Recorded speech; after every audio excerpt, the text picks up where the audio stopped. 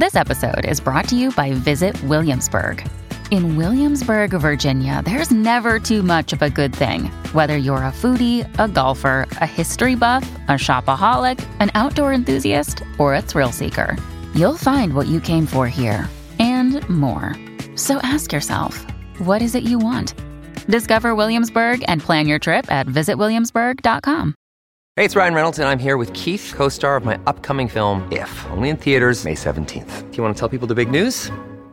All right, I'll do it. Sign up now and you'll get unlimited for $15 a month and 6 months of Paramount Plus Essential Plan on us. MintMobile.com/switch. Upfront payment of $45 equivalent to $15 per month. Unlimited over 40 gigabytes per month. Face lower speeds. Videos at 480p. Active Mint customers by 531.24 get 6 months of Paramount Plus Essential Plan. Auto renews after 6 months. Offer ends May 31st, 2024. Separate Paramount Plus registration required. Terms and conditions apply if rated PG.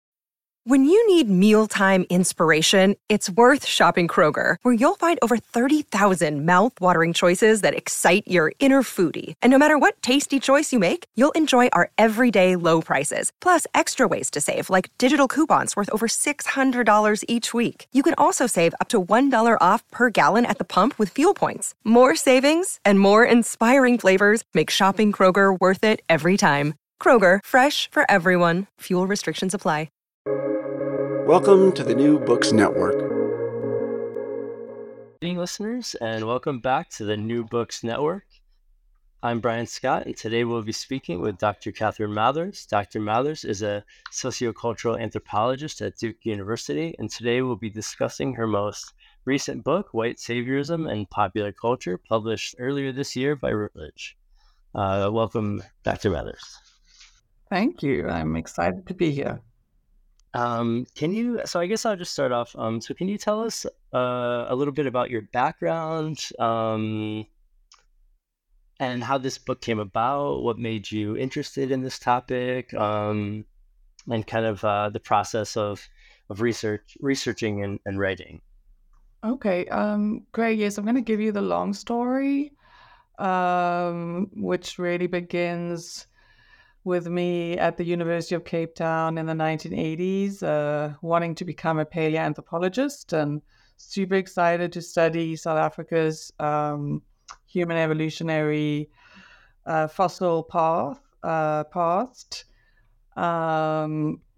But finding that though I absolutely loved studying archaeology and geology and anatomy and all that good stuff, it was very difficult to think about a career in that kind of scientific space during the 80s in South Africa.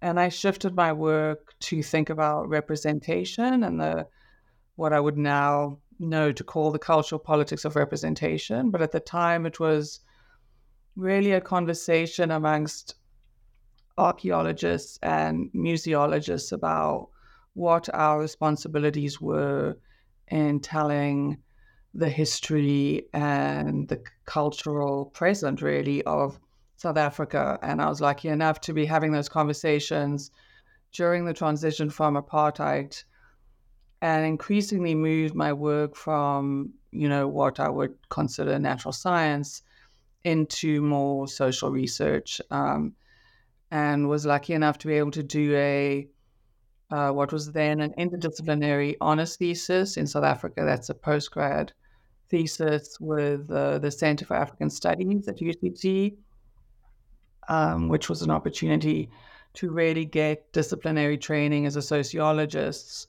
while asking questions about representations, museum representations. In the case of that project, it was about how people understood the human evolution exhibits in museums. And this was a time in South Africa where we were not allowed to teach, at least in government schools, anything to do with evolution. There wasn't even a debate in South Africa. It was just not allowed.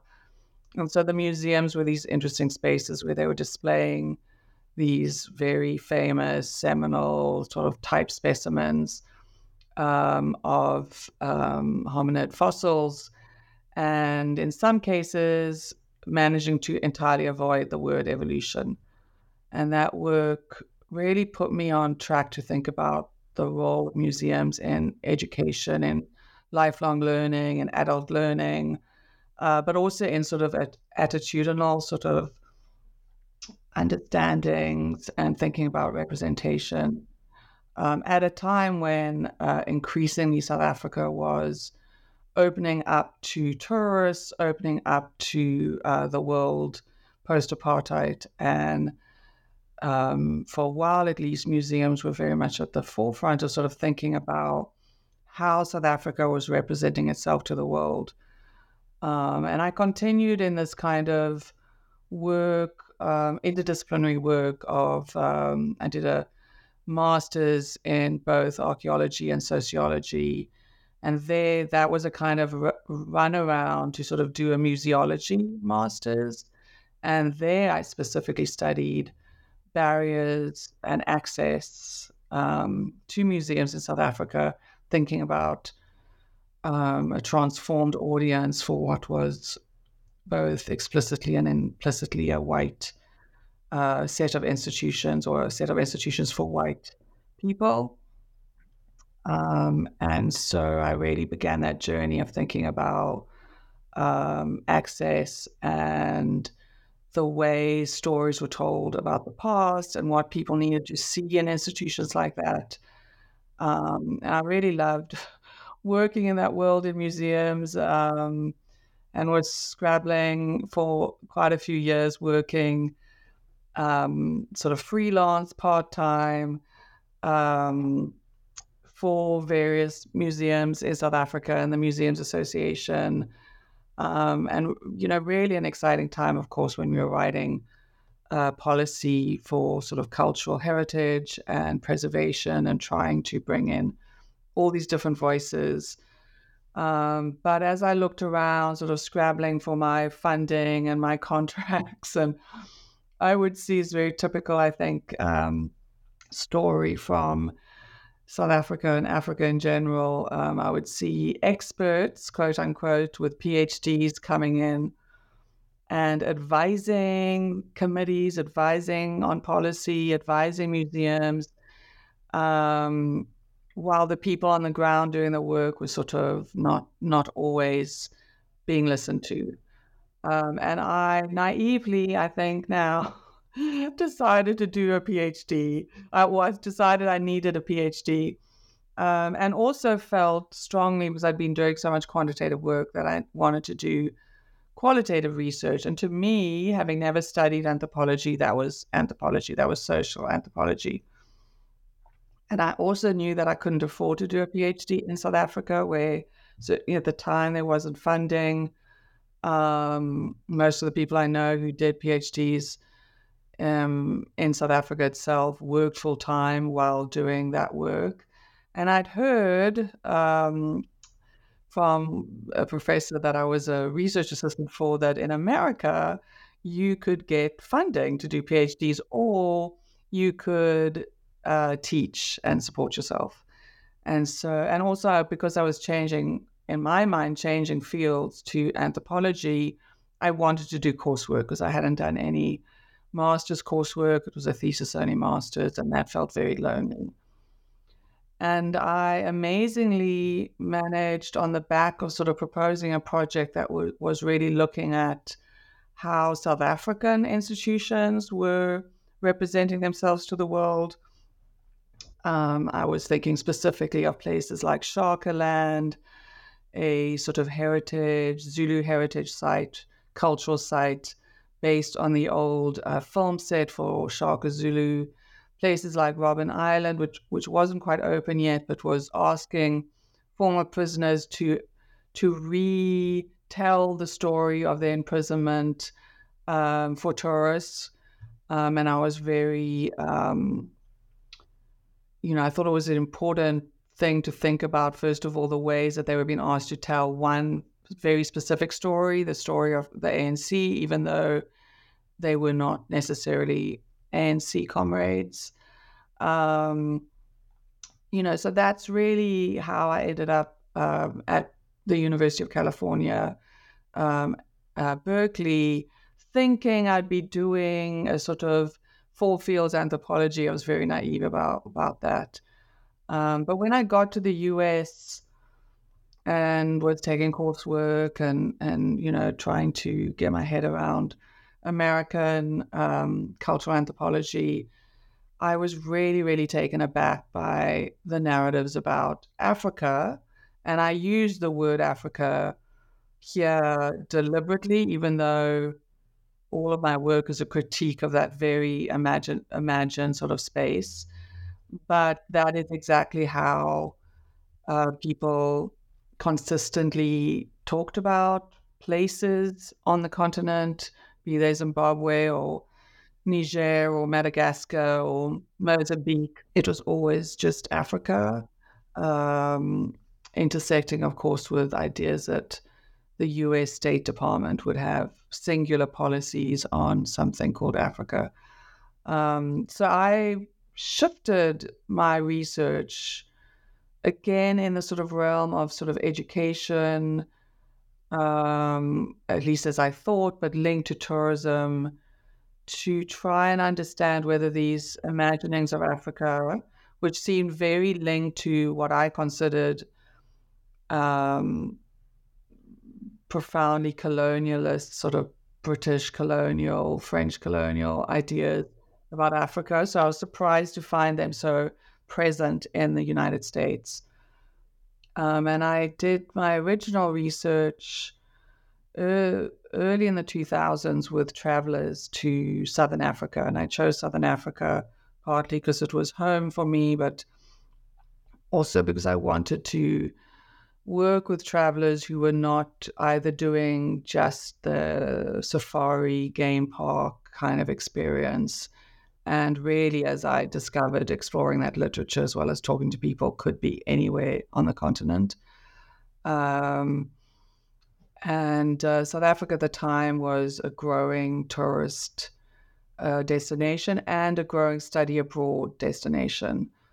It was, I think, considered a kind of safe African destination.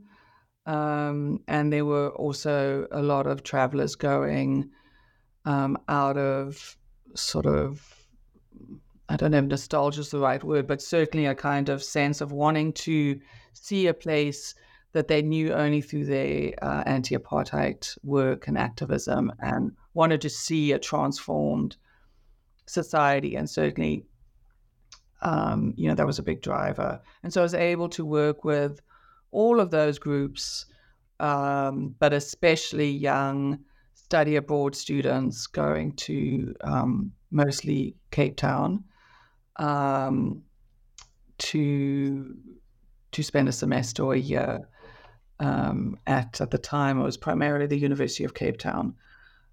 So that's when I really started on a journey that I think turned me into a anthropologist of the United States more than anything else, although the fact that it was the imaginings of Africa in the US often means my work is read as African studies, which I find difficult to navigate sometimes.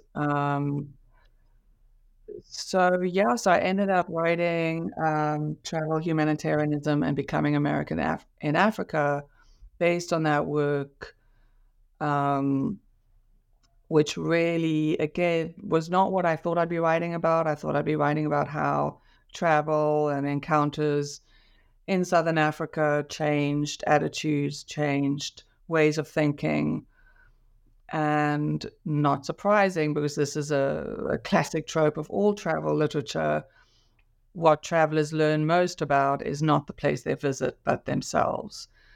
And in this case, I would say what they learned most about was home, and what it meant to be American, what it meant to come from the United States. And so I was really not anticipating that kind of project, but that is what I tried to explore in that work, thinking about what it meant to come from a place that was perceived as an imperial power, as a dominant power in the world, and especially on the continent of Africa, and what that meant then back home. And I was most interested and how these travelers sort of navigated their sense of self in relation to the US after they came back. And because I was writing, I think, at the beginning of the 2000s, and I think two really profound things affected American relationships to the continent at the time. One was the HIV/AIDS epidemic, which even during the time of my fieldwork shifted pretty much all dialogue about, all conversation, debate about the continent away from investment or democracy, or sort of a range of diverse topics that, I would be sort of listening to or participating in the late 90s, just to follow that single problem of HIV/AIDS that the US needed to save Africa from. And then, of course, September 11th, 2001, which profoundly changed what it meant to be American in the world. And so writing about those sorts of experiences in Southern Africa in relation to that sent me down this path of thinking about what Americanness means in the world and how Africa becomes this place for them to sort of recuperate their sense of goodness in the world, their sense of being a leader in the world. And that was really the start of sort of 20 years of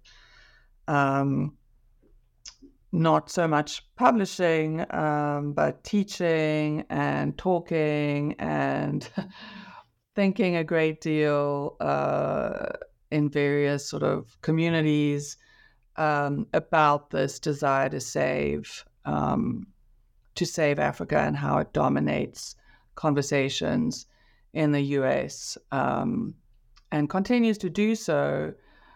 And it also began the journey towards making the film that I'm working on with the director, Cassandra Herman, who was a Berkeley journalism student when I was doing my fieldwork, and in fact is part of my first project, my first book. But we've subsequently been working now for many more years than we'd like to admit on this film. When I say Africa, which was really the space where we were trying to figure out how to address this issue around visual representations. A lot of the ways that Africa, of course, is understood and talked about and seen, quote unquote, in the US is through the visual, especially as social media has exploded, and that also happened post my primary original research. And we keep hitting this kind of question to us about the film, which is, well, haven't we solved this problem? Don't we now know this is an issue? We shouldn't be talking about Africa in these simplistic tropes. There needs to be the voices of Africans, et cetera, and of course, then we just keep seeing new versions of that narrative and that imagining. And right now, of course, with the White Savior documentary series on René Bach, if that's how you pronounce the name, I'm not sure. I think really highlights how much this is an unresolved conversation. And in many ways, that's why I went back to all of these conversations and the work I've been doing with the film and in the classroom, where I primarily teach global studies, development studies, humanitarianism, global humanitarianism. So I'm having constantly these conversations with young Americans, admittedly at a very privileged college, discussing their role in relation to Africa. Again, it's always Africa. So the book, I think, came about, or white saviorism and popular culture came about because, first of all, I was seeing a few years ago, sort of really beginning pre-COVID, a kind of resurgence, it seemed, at least in social media, popular culture, for sort of thinking about US empire and imperialism, for thinking about global white supremacy and global blackness, which are all, I think, profoundly implicated in this question, or sort of the landscape of the white savior. And it felt that a lot of the work that I did 20 years before, I mean, I don't want to sound sort of overly, I don't know, what's the word, to have too much hubris, but it did feel that I was trying to say things 20 years ago that were now much more in the conversation, and I really wanted to try and find a way to enter that conversation again and to ground it in a history. I felt like I'd had almost a sort of historical archive in a way of a moment when I think US understandings and imaginings of Africa really changed, while ironically being exactly the same as it's been for centuries, in a weird way. But it's kind of the work that it did stayed the same, but for different reasons. And so it just felt like I wanted to really get a chance to sort of restate some of those things and to retell that history.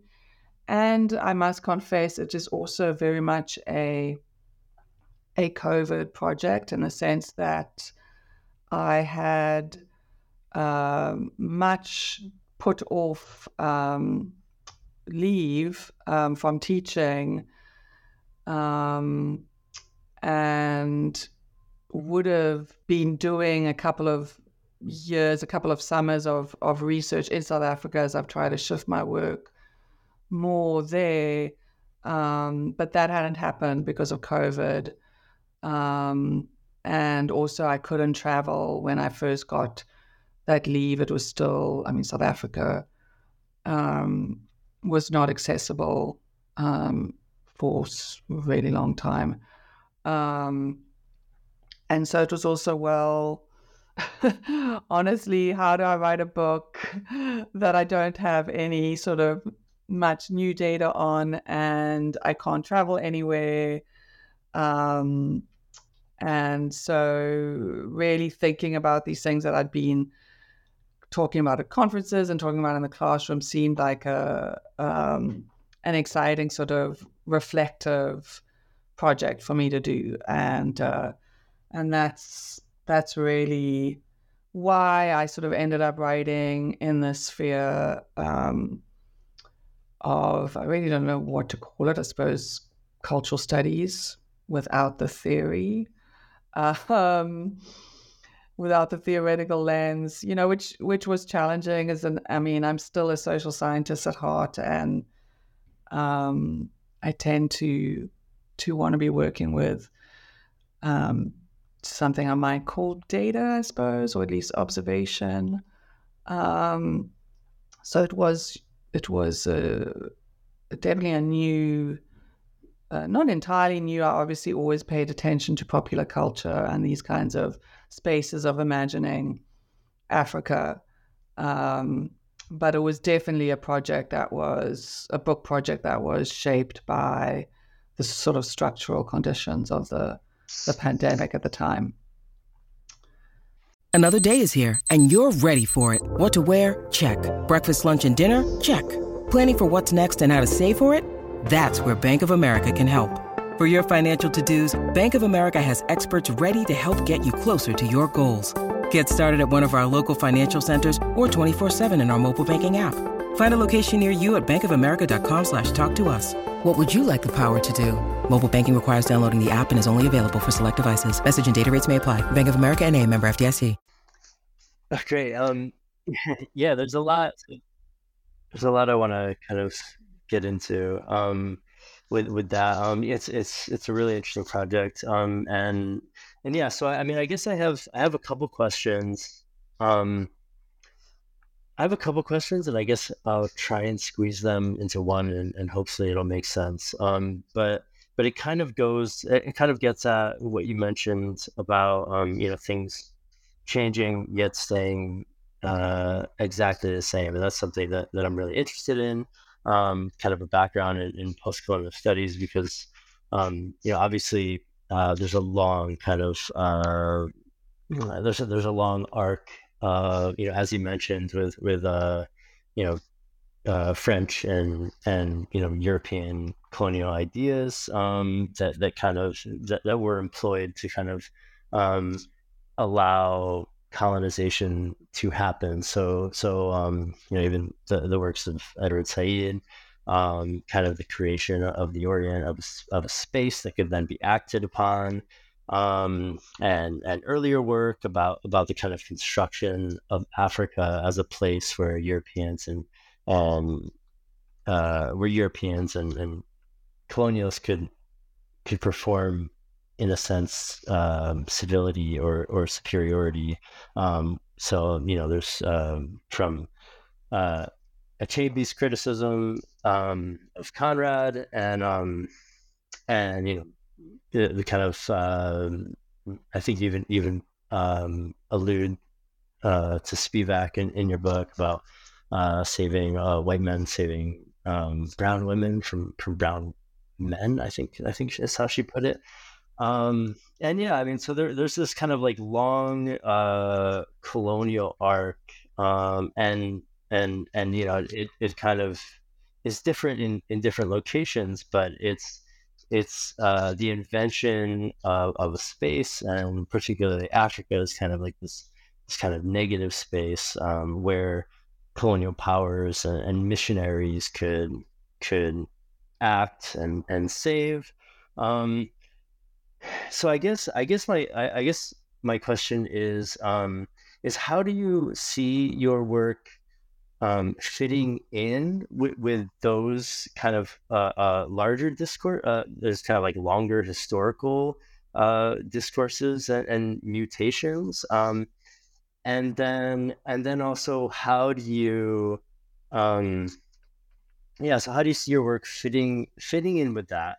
And then if I could just add another layer here, it would be kind of in reference to your first book, which argues, which was published in 2010, I believe that's right. So travel, humanitarianism, and becoming American Africa. So in that, I have a quote. I think it's a quote. You argue that Africa became a space where Americans could find better selves in the wake of 9/11 and the Iraq War, and the suffering Africans kind of gave Americans a way to recreate themselves as good global citizens. So there's that that kind of was framed around the Iraq War, and as you mentioned, the AIDS epidemic, and then this book is largely, kind of written during COVID. Obviously, I think, or at least you mentioned COVID a lot, so it's kind of like it feels like a much different time. Especially with social media, Black Lives Matter. It feels a lot different than I guess, kind of this Iraq War period, when Americans were performing that kind of that iteration of good global citizenship, and then it feels like we live in kind of a different world. So I'm just wondering how your work fits into the longer arc, and how much change you've seen in how that manifests, and how the performance in the creation of Africa and the performance of good global citizenship has changed over, I guess, the last 2 decades. Yeah, I really think that tension between continuities and discontinuities is very much at the heart of sort of what I was trying to unpack and think through. In fact, that I've been trying to think through really for the last at least 15 years, I would say, because it is, to my mind, in some ways a paradox. The both on two levels. One, as you say, the US at the beginning of 2000s was battling at least this perceived external threat. And right now, or as I was writing the book, it was battling both a virus. So I don't know, would you call that an external threat? I'm not sure. And its own internal reckoning with racism, white supremacy, violence, levels of sort of anti-Black violence, and violence against people of color in general. So in some ways, for me, those two moments are not all that different, or the moments that we're in now. But if anything's different between, if I looked at the sort of conversations in the early 2000s and the conversations now, the biggest difference is the sort of awareness, the self-critique, the kind of calling out of white saviorism, the calling out of sort of a need to tell stories about Africa from the US and the US or the West in general. So that is really something that I find difficult to get my head around.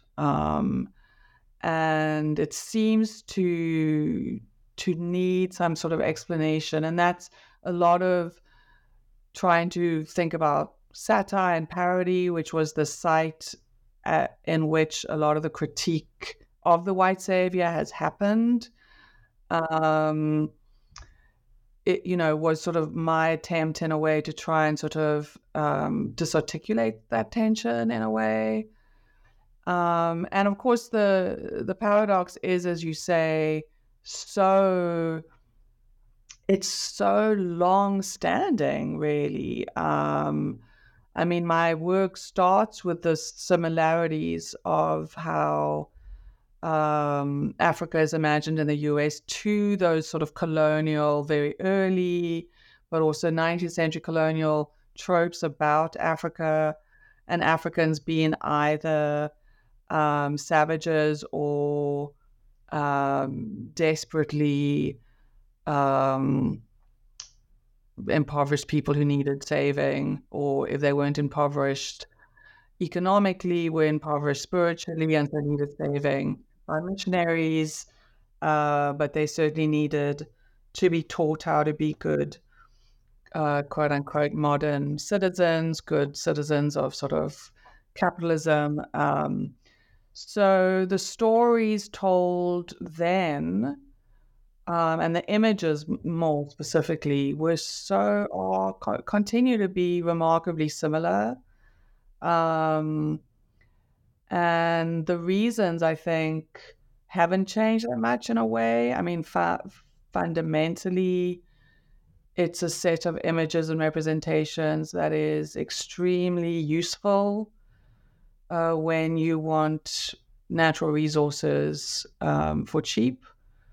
And so there is a sort of, sadly, very cliched, very boring but unbelievably violent reason for why these images persist and these narratives persist, I think, because it does facilitate what continues to be a profoundly extractive relationship between many African countries and their former colonies, as well as North America. So that's always sort of hard to kind of, as you say, there's plenty of amazing writing and thinking about that particular relationship. In fact, I wished at the time of writing travel and humanitarianism, I had the courage to kind of claim some sort of word like Orientalism, be it Africanism or whatever it is that sort of web of institutions and discourses and structures that make Africa that place where people get to seem superior in the earlier sort of colonial setting. But as you said, I've argued it's maybe became less about superiority and more about sort of being good people, being righteous. Although I think that was also always there. I mean, nothing new under the sun in a way. Or plus ça change. I don't know. But the differences. So the differences are there. I mean, there's this self policing of social media posts, for example, of sort of narratives that try to avoid, or at least claim to be trying to avoid, some of these problematic representations. But it's still really, and I try to describe in white saviorism and popular culture, it just doesn't go away. And so you see certain sort of cosmetic changes, the languages change a little, but just not as much as you would imagine. And a lot of the critique, I think, is very, self-serving. I mean, I think and I'm sorry, I might be totally misquoting, if it's the New York Times or the New Yorker review of the film White Savior, that talks about how one of the sort of primary drivers of the critique against René Bach's sort of health and medical nonprofit in Uganda was the, is it an Instagram account? No White Saviors. And a lot of the loudest critiques come from a white person. And, that review sort of calls out that tension, that paradox, where you have this really convoluted sort of horrible problem that many, many Ugandans are fighting against, have resisted, have spoken out against, of pursuing legal solutions to, and yet you have a film that's about not them, but about this white woman who pretended to be a medical practitioner to save Ugandan children, and sort of about the kind of global critique. And again, I haven't seen it, so I don't know, but that's just getting from the trailer and the reviews and things like that. So that paradox, that tension is so intertwined. And of course, it's one that with our film and with my writing, it's constantly at the forefront of sort of why am I writing about this? And that's a constant conversation. Why are we making the film we're making? But yeah, I have not fully, I think it's a continuing conversation, it's a continuing debate for me, this kind of relationship between continuity and discontinuity that we see in Imaginings of Africa and in the relationships. But in the end, they still support. They're problematic, whether they are meant to be positive or meant to be, or just plain clueless and negative and violent. But they still sustain, I think, a very extractive relationship, whether we extracting, minerals and other resources, or whether we're extracting a feeling of goodness and a feeling of well-being and a feeling of doing the right thing in the world. I think these are still imaginings and narratives that continue to put the African writers, African artists, African filmmakers, African musicians sort of in the background. Yeah, it's really interesting, and I guess the question that I really want to kind of get at is, and I mean, I know that progress is a loaded term, but that's kind of the question that I want to ask, because you mentioned, this satire, this kind of awareness and self-critique. I think in the book you mentioned, I think Seth Meyers, his parody, which is, pretty interesting and seems to be somewhat perceptive. And then I mean, also, it seems like, you quote from Teju Cole.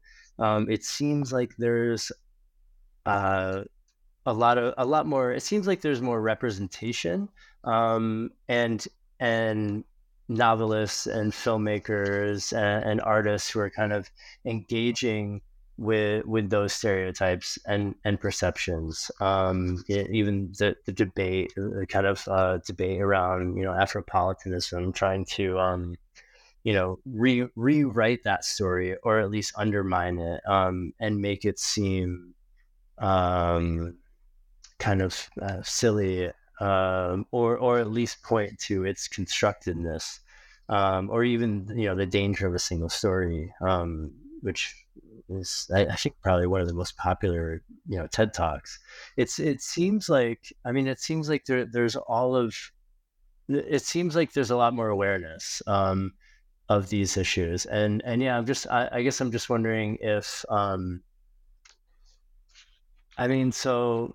you think that has contributed? I mean, is the way that I guess there's probably not the same naivety, but yeah, I'm still not sure. But yeah, I'm just wondering how that might look in terms of things like voluntourism and going to Africa to kind of perform, to kind of perform white saviorness.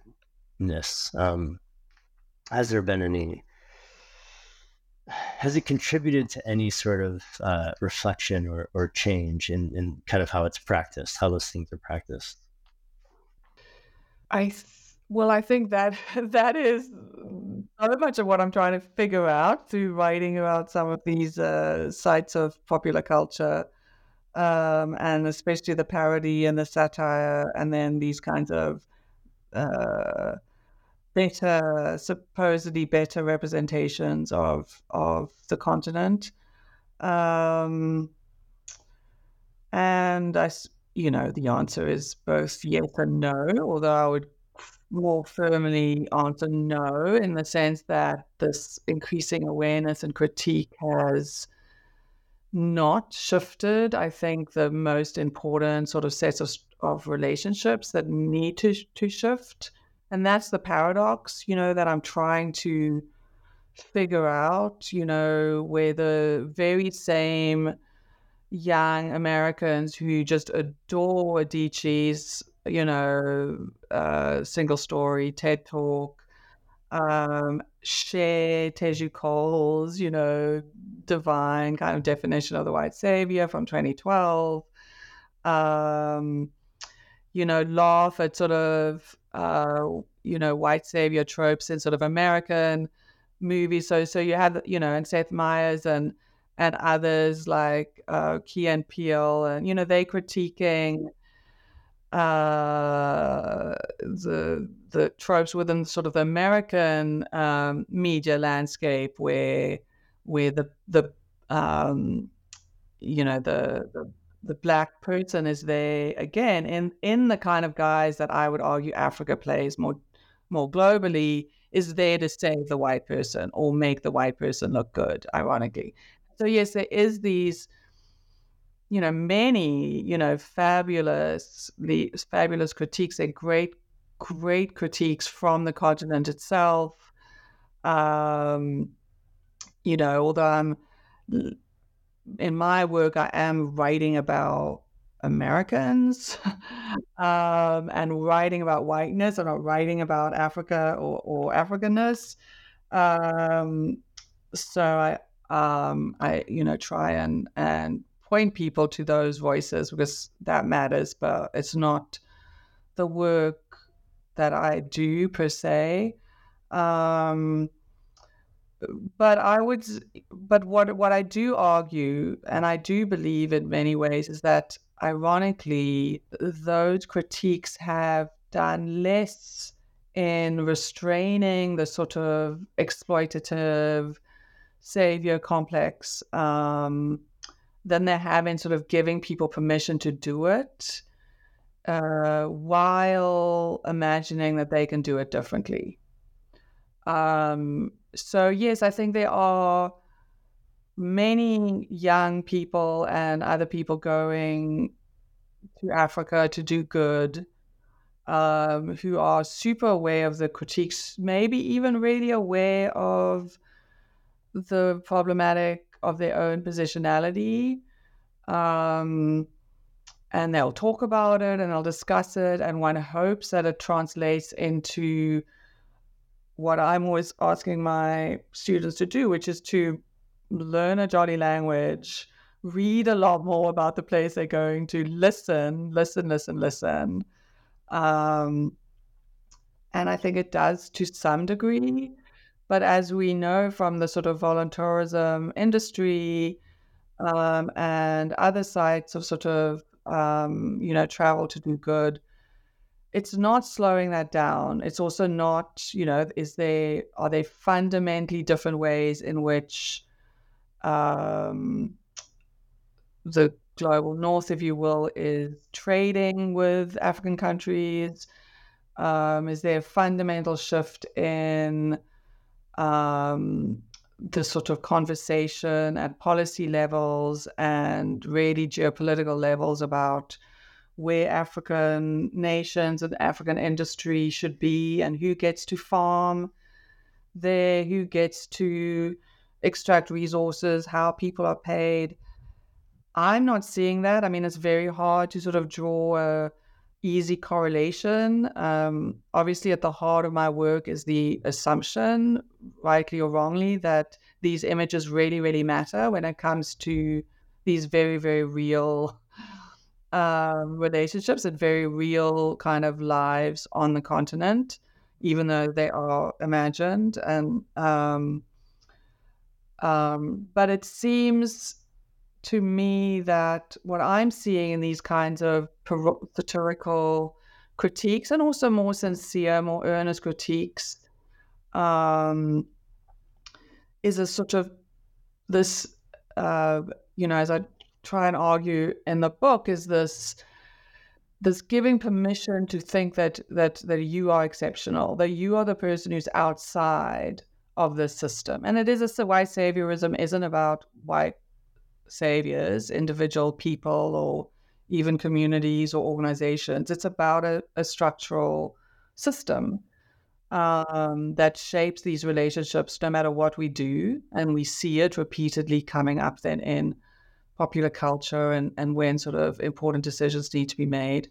And what worries me about this, awareness or critique or, these satirical conversations, is that it allows us to feel, we get it. we know better. We are not those people. And of course we're those people, of course we are part of that system, and probably, whether we like it or not, no matter how much we try, helping to perpetuate it on some level. So, yeah, I'm not. I mean, I think it's important that those critiques are there, and we can build on them and keep having that conversations and keep putting it in front of people. But it's really hard, and and obviously I'm part of the problem, and then I'm writing about popular culture and writing about imaginings and stories and narratives, which, I mean, I do think are very, very important, but I'm not finding a solution to, global economic inequality, which is, I do argue, is made possible in a way by these imaginings. I don't think, and here I would go back to sort of Stuart Hall's work on representation, the cultural politics of representation. Replacing terrible, bad stereotypes with good ones doesn't actually do the work of changing the underlying problematic stereotypes. And I think we really see that here. But when we live in a sort of popular culture landscape where, Teju Cole can have a viral takedown of the white savior industrial complex, but a few years later, 2 years later, Band Aid re-releases Do They Know It's Christmas with even more egregious lyrics, and really, really horrifyingly violent video. What has changed? Yeah, that's really interesting. So I mean, I guess it is possible that the irony and the parody kind of allows a self-awareness that creates a distancing that kind of allows you an awareness that just allows it to kind of be done anyways. You can kind of do the thing as long as you're aware of yeah, no, that's really interesting. And yeah, so I guess in terms of you did kind of mention things that might be useful for students or yeah, for students or anyone else who would like to actually do some good, I guess, or whatever that means. But that's kind of contribute in some way without necessarily reinforcing all of these structures that they may or may not be aware of or may be interested in kind of dismantling. So yeah, as I was I don't know if that's how far that gets as a solution, but I was reading as I was preparing for the interview. I was reading an article called "Ending White Saviorism in Study Abroad," and what they suggested was rather than sending students to impoverished locations and trying to solve problems, they say that we should be sending students to model countries. So I thought that was really interesting. Like sending students to improve, for example, gender equality in the U.S., sending students to Norway or Sweden who kind of had made progress, and then bringing those policies and ideas back home, I guess, as a way to improve, local problems. That was something that I found interesting. But yeah, I don't know if that is persuasive to you, or if you found that anything else has been effective. Well, that's That's shocking to me. That's really problematic to me because underlying, I mean, I think study abroad is great. I think if you have the privilege and the possibility to travel, absolutely travel. But most importantly, what study abroad generally has been historically is to go learn about somewhere else, to go learn from other people. And it really struck me. Part of why I started on this route, on this kind of route, is that it struck me how study abroad, not volunteering, not service learning, study abroad in South Africa always had a service component, which I don't think has ever been the case when students have gone to Florence or Oslo, or Berlin or whatever. So really the critique makes sense in a way, in that why are students taking this enormous privilege where they could actually learn from other people and sort of deciding to tell them everything they know or don't know. But it's so intriguing that they think the solution is to go listen to, a Scandinavian country with fabulous maternity leave and free education and whatever. Those students could learn just as much from any African country. That's so odd to me. Like if they want to go to Kenya to really learn about Kenya, go for it, and yes, I bet if they're really listening and really paying attention, they might see, like all countries right now, I think, is there anywhere in the world that isn't completely messed up? There will be problems, but how do people there articulate those problems? But there'll also be things that are like, wow, how are Americans so blind to these kinds of social norms or social institutions that matter? How are people doing it, there? How are they dealing with these problems there? And why not go to Chile or Bangladesh or,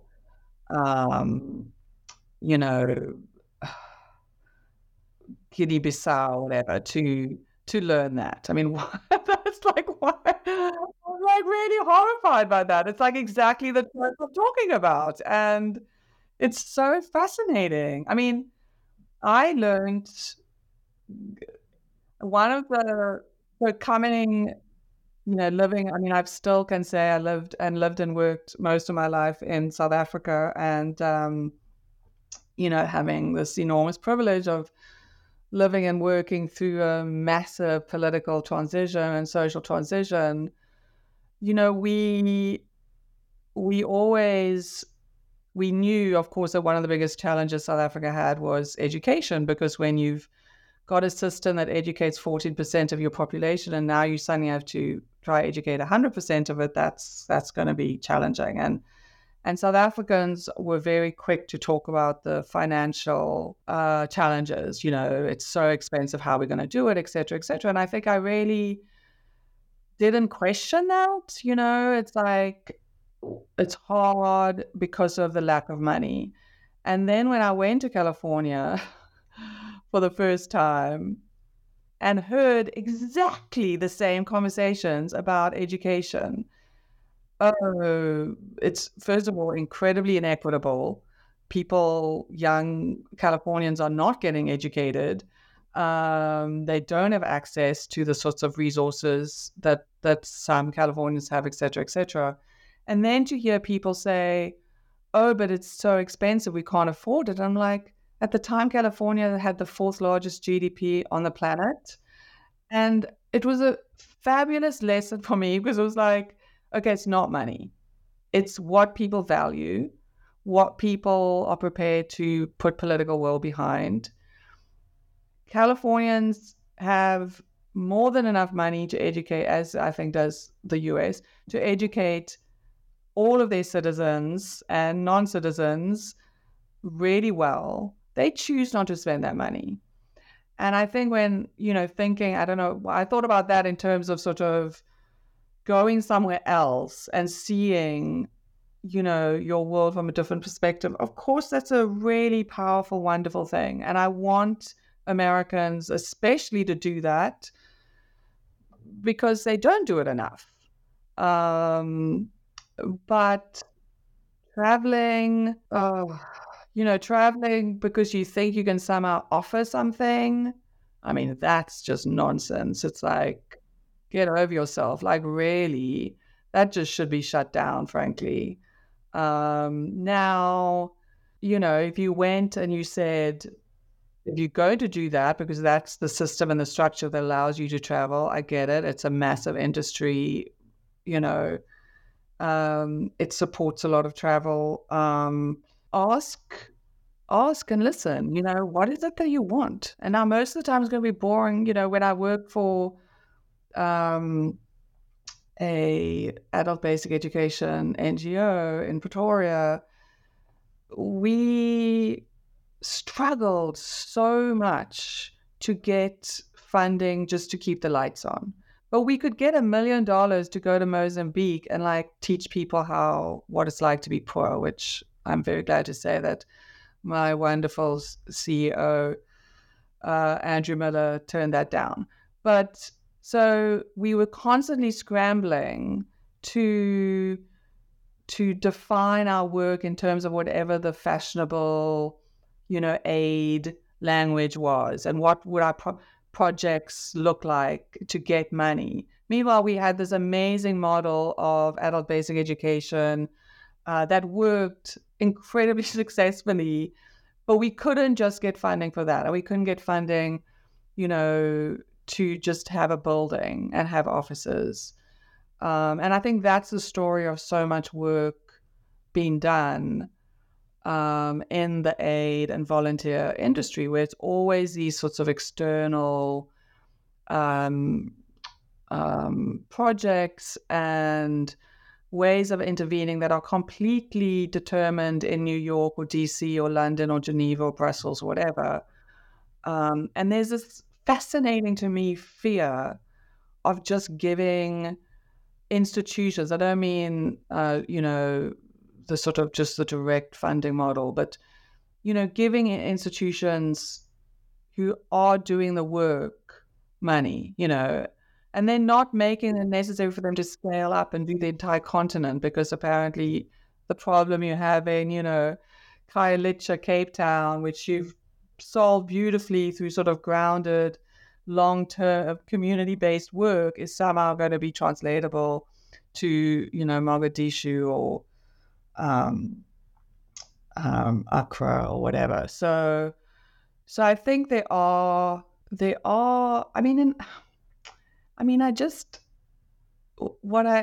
What I find so complicated about answering, my students as well and other people, sort of, well, what should we do? What should we do? I mean, it's almost too easy. We know what we need to do, shut up and listen to begin with, but also the real work. I mean, the real work is the boring, tedious work of institutional change here in your own country. I mean, you cannot think that it's worthwhile to just keep perpetuating a system where you have this phenomenally extractive, violent economic inequality that is, sort of structurally so hard to budge. And you keep doing that, you don't question that, but then you're going to send a Band-Aid, excuse the pun, to this place. When you have companies that should in theory be held accountable by the US government, not paying decent salaries where their factories are, not pay, that doesn't seem complicated to me. I understand ideologically and policy-wise it's profoundly complicated and difficult to change, but the actual solutions never seem that complicated. go and be respectful and listen, or change, international relations. Simple. I mean, yeah, so both seemingly impossible, but also ridiculously simple. Yeah. No, that was a great answer. And I will not link to this article in the notes. I feel bad now, shame. No, no, I'm actually really, I'm glad that I was able to elicit that, because that was I think really, really insightful. And yeah, I mean, I think that you're right. That ties to not only representations, but how representations inform kind of like what looks good for investing, or what looks good for policy, and how those have kind of like real impacts on how actually useful things can get done. And yeah, I mean, and that's so interesting how that that ties directly how the person giving the money or doing the action wants to be perceived, and wants to how that's like the focal point, rather than anything else. But yeah, so no, that was really interesting. And I guess I did want to ask you about your documentary, because I know you mentioned it a lot, a few times in the book, and you also mentioned it here. So I just wanted to kind of ask you about that. I actually haven't been able to find it. I was looking for it because it looks and sounds really interesting, but I haven't been able to locate it. So yeah, I was wondering if you just wanted to say a little bit about that. If it's been completed yet, or if you're still working on it. Yeah, sadly, I mean, I hope you found the website. At least there is a very out-of-date trailer there about just when I say Africa. It is not completed, which is why you can't find it. Although I will remind me, and I will send you a link, because I would love your comments on it. So it is in post-production.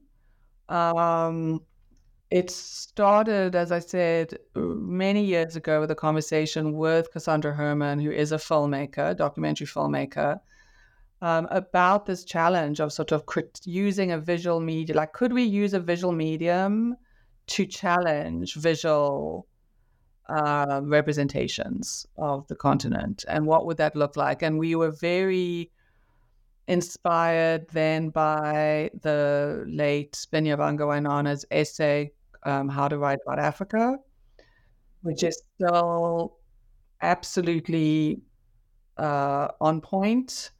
It's really a brilliant articulation of those tropes that just keep coming back, in slightly different forms, but they keep coming back.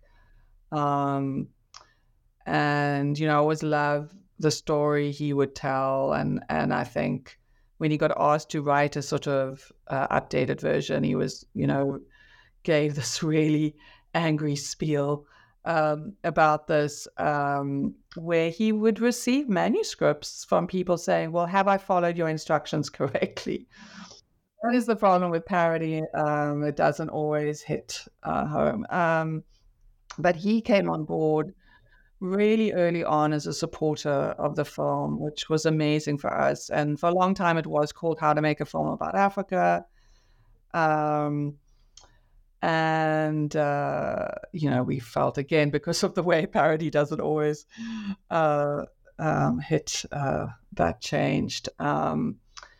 And so we started really talking to people like Binyavanga, talking to the South African sociologist Zini Magubane, who teaches at Boston College, and who'd written really fabulous work on the global funds, Bono's, Product Red campaign in the early 2000s, mid 2000s.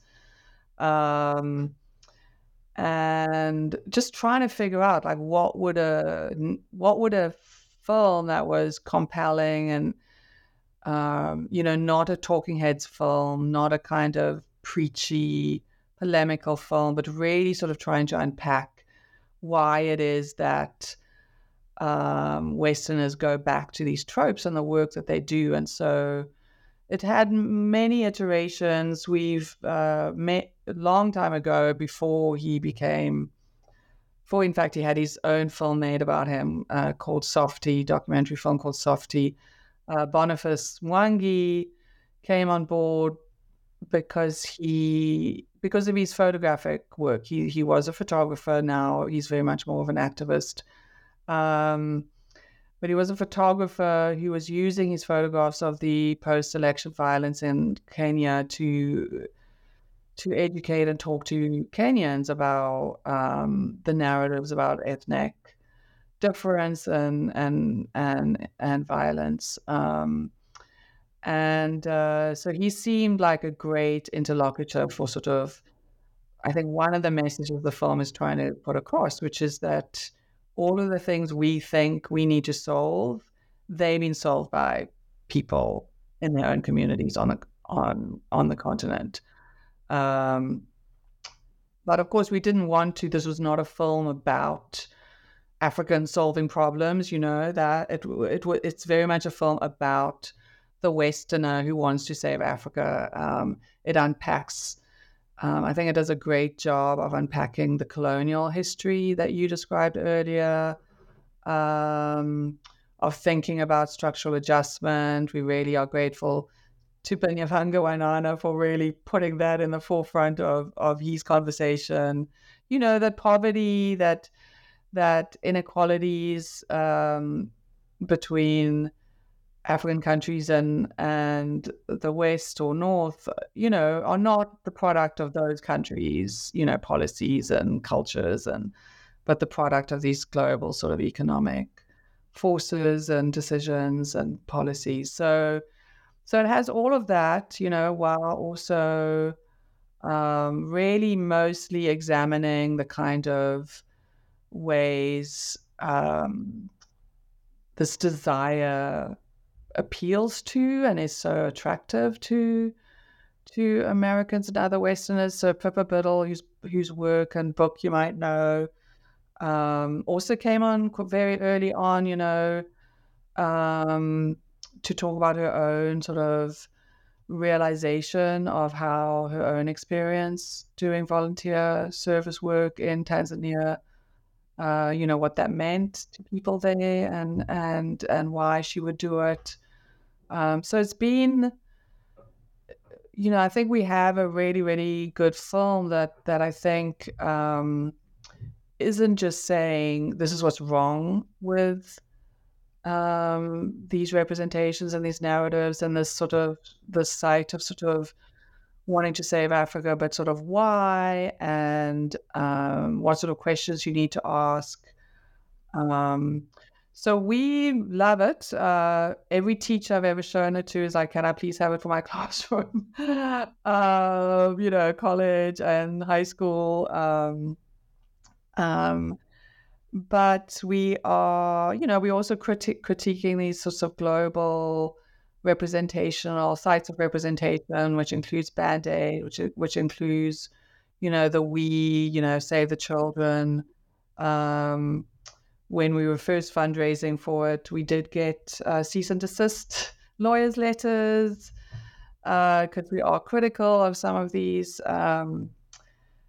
kinds of institutionalized Save Africa groups. And so we kind of stalled right now, mostly around legal permissions. I'm going to just put that out there. We need money to pay a lawyer to help us. We're still trying to raise money for that sort of final push. But we feel, it's really interesting now with these other critique, every now and then there's this resurgence of this critique of white saviorism. And then we sort of look at each other and go, oh, There's just our story's told. The story's told. We don't have anything new to say, but we do, I think, have a film that does something that none of those critiques do. I mean, one, it really is about examining ourselves and what it is we're doing, but without this kind of, one person is to blame and let's take them down kind of thing. It really is about thinking about the systemic issues, and putting those in conversation with people like Binyavanga and Boniface.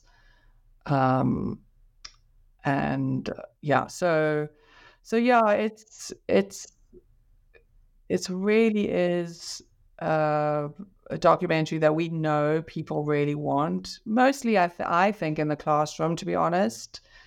But it does, and also, of course, we did some work with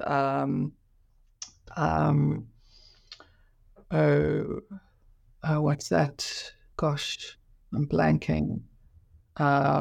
It's Africa. It's a sort of a social media site to critique African narratives. Not Africa as a country, although we do. Sean Jacobs, who founded Africa as a Country, is one of our producers. Oh my gosh, I'm totally blanking.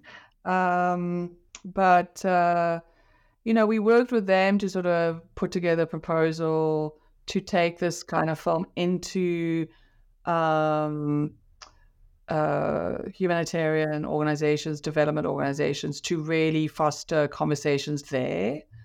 Because I think it is a really good shorthand for a lot of complicated issues, and can raise really productive questions. We have wonderful conversations with the sort of with How Matters, which is an organization that is trying to do anti-colonial development and humanitarian work, which is fantastic. Oh my gosh, I am thinking Africa No Bull or something. It's like Africa No. Anyway, so the film, I think, it needs to get out there. We need to get it out there. People need to see it, but we need money. So there you go. Right, great. Yeah, no, that sounds. I would love to use that in the classroom. That sounds great. Yeah, so I can, when you do release it, I can absolutely put that in the notes to the podcast. I'm sure listeners would appreciate that. And then if there's any other links, feel free to send them over. But yeah, thank you so much for joining us. It's really been a pleasure speaking to you. And it's been always good to unpack some of the thinking. Thank you.